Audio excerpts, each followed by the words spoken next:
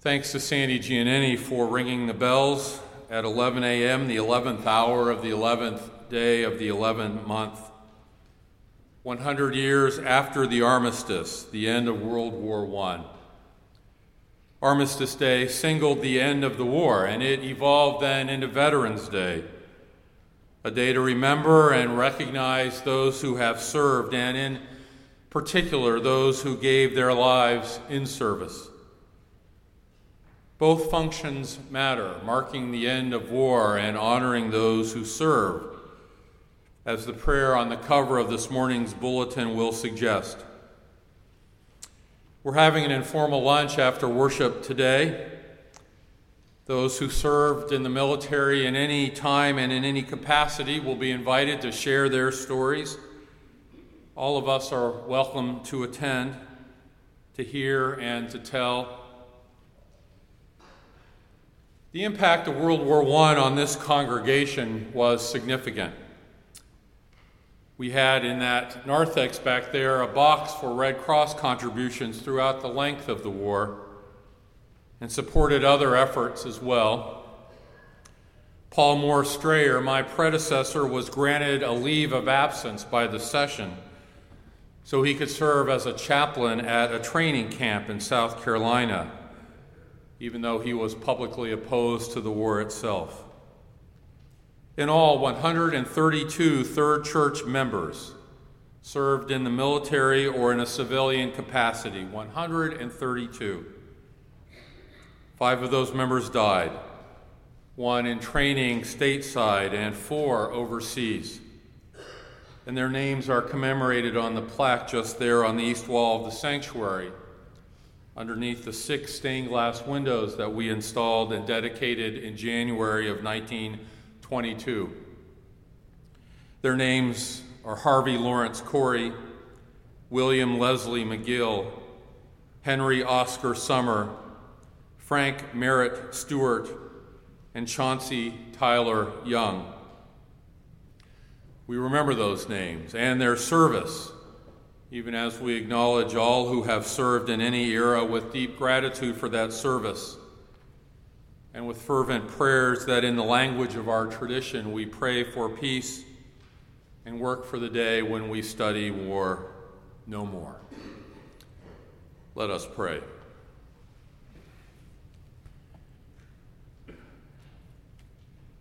Gracious God, in the ringing of the bells and in the silence in between, speak your word to us and transform us for faithful and joyful service for Christ's sake. Amen. Our Old Testament lesson this morning comes from the book according to Ruth, the first 5 verses of the 3rd chapter, and then the 13th through the 17th verses of the 14th chapter. Let us hear God's word. Naomi, Ruth's mother-in-law, said to her, "My daughter, I need to seek some security for you, so that it may be well with you. Now here is our kinsman Boaz, with whose young women you have been working. See, he is winnowing barley tonight at the threshing floor. Now wash and anoint yourself and put on your best clothes and go down to the threshing floor. But do not make yourself known to the man until he has finished eating and drinking.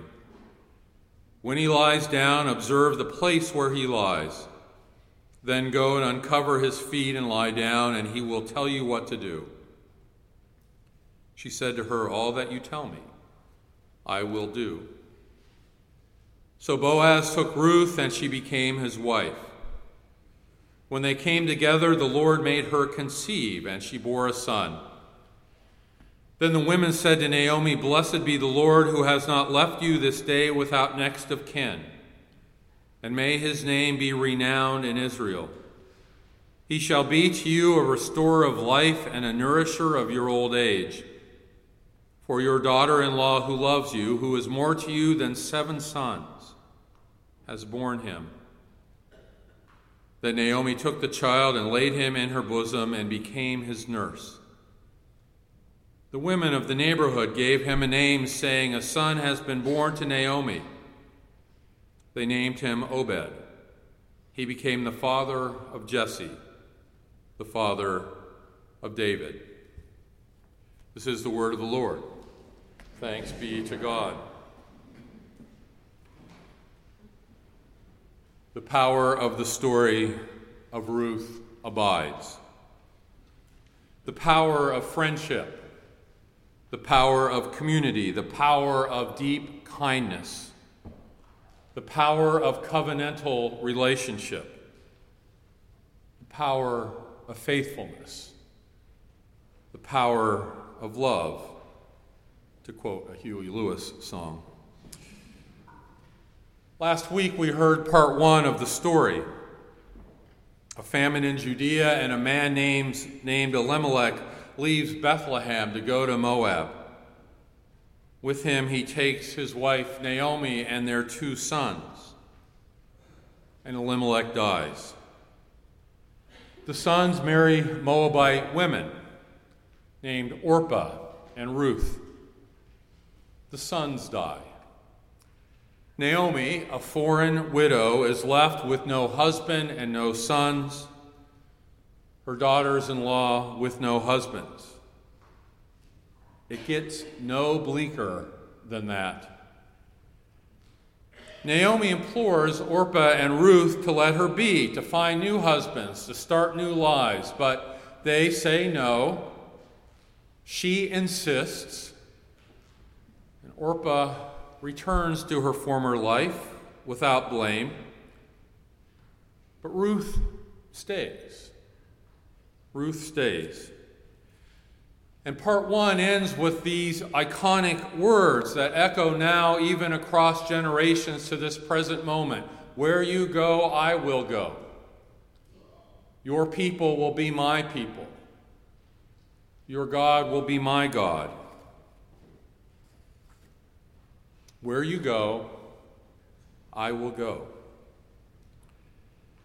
Now, to be sure, there is geography involved.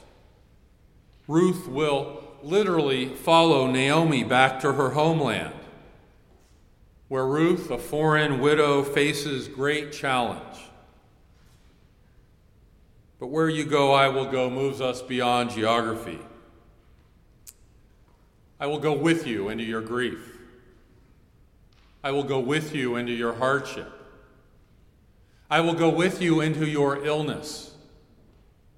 I will go with you into your depression. I will go with you into your addiction.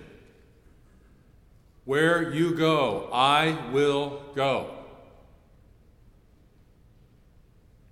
They go to Bethlehem. And a man enters the picture. As a friend of mine says, this is not the most feminist of stories. Nonetheless, this man named Boaz exhibits, and then exhibits again, and then exhibits some more extraordinary kindness. Ruth asked Boaz why he is so kind to her, a foreigner, a widow.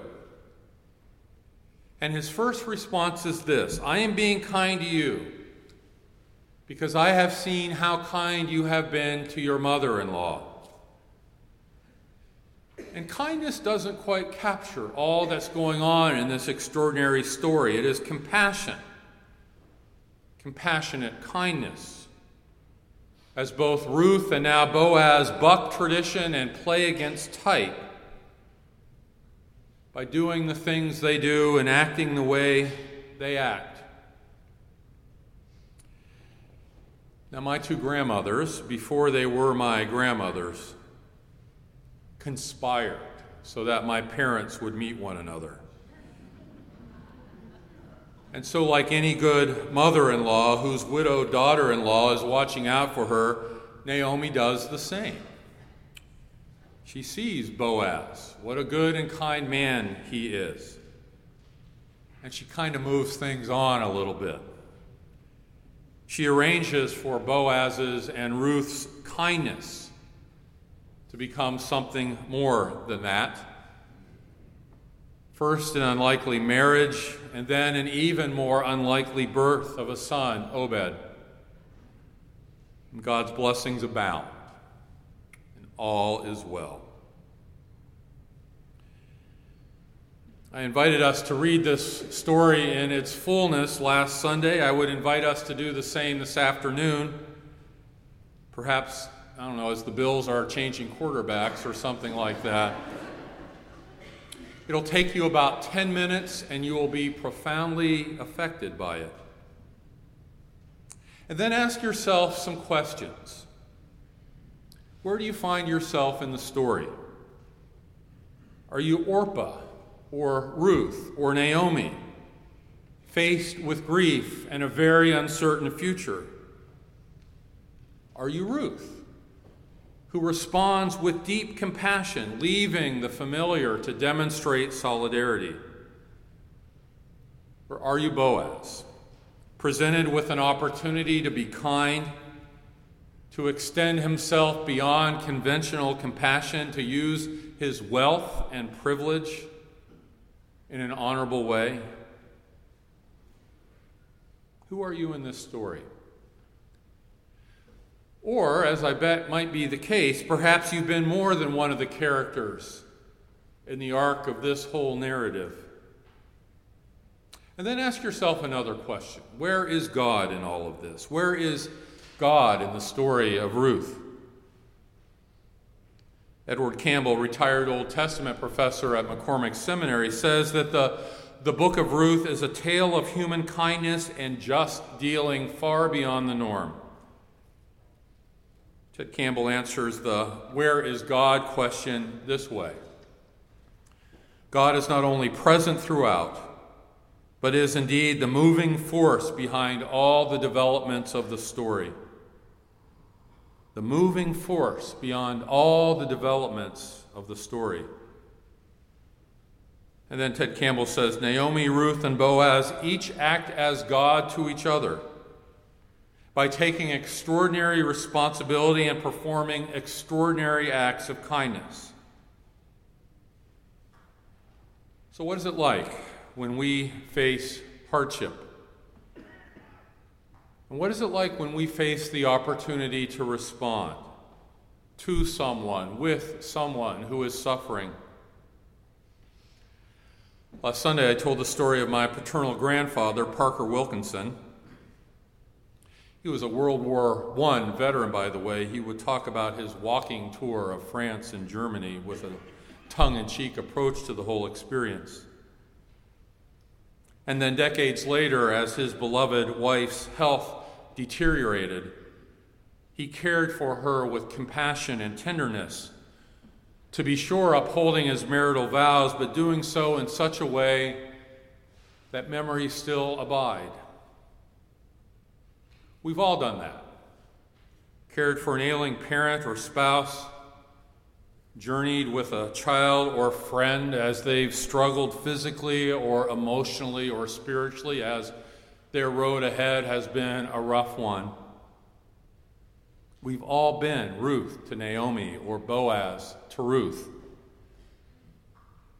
But in these days, might we think for a moment about the trajectories of Ruth, the ethical and moral implications, all the places this call to compassion might take us. In fact, it's been a tough few weeks in the compassion department. People have been sent bombs in the mail. People have been shot and killed because they were Jewish, or because they were black, or just because they showed up at a bar to drink a little and to dance a little. Compassion and kindness are antidotes to fear and hatred. Though it feels like fear and hatred are getting the upper hand at the moment. But they can't. They mustn't. Even when the forces of hatred and fear are so strong, how can we as people of faith, how can we as people who follow Jesus, how can we as people who are given shape and form by the story of Ruth persevere in acts of kindness? Acts of kindness that are never random but are always fueled by the God whose compassion for us is endless and boundless.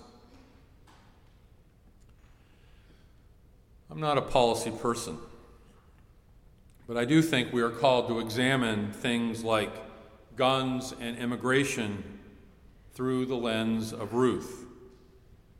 That while policy differences will remain, asking ourselves, how can we apply the vision and values of Ruth in our present moment? Not whether I believe, but how. Princeton professor Eddie Glaude writes that the belief that white people matter more than others has distorted our democratic principles and disfigured the souls of so many Americans. Glaude writes that we must confront the abject ugliness that lurks beneath our cherished way of life because it's now in the open for all to see. He says these are dark times, and more than ever, we must be the light. We must be the light. Now, because the Ruth story is read so often at weddings, which is A-OK by me, what can often be lost, however, in that sentimentality and romance is that neither Ruth nor Boaz expressed any fear of the other in this case being a foreign refugee widow. We are measured, Jill Duffield writes, by how we treat the widows in our day. A disastrous, tragic ending is avoided due to the goodness of Boaz. Boaz acts righteously, Jill says, and within the customs and constrictions of the time, and demonstrates proper care for widows, the vulnerable of the vulnerable. And then she connects some dots. While our country roils with conflict, division, violence, and deadly acts, the Bible holds us accountable to how we treat the disinherited. The Scriptures require us to examine our hearts, actions, and witness in the face of our current context and every shocking headline, beginning with how we treat the least of these, the systemically oppressed and the situationally vulnerable, no matter who they are. No matter who they are. Now, there will be times when the vulnerable will be living with cancer or dementia. There will be times when the vulnerable will be facing addiction or depression. There will be times when the vulnerable lose a job or have a relationship blow up. And there will be other times when the vulnerable are subject to racism or sexism or homophobia or poverty or tribalism or religious bigotry or xenophobia or any other response that preys on that very vulnerability. And whether in the granular intimacy of a personal relationship or in the grander stages of culture and society, our call is absolutely the same. Now, we can call it what we will: compassion, steadfastness, faithfulness, kindness, love. But the call is to be as Ruth and to be as Boaz, to demonstrate with our lives as well as our words, where you go, I will go. Where you go, to a foreign place, to a terminal illness, to suffering, to injustice, to oppression, even to war. Where you go, I will go. And there you will find God with you in every moment and every step of the way. Amen.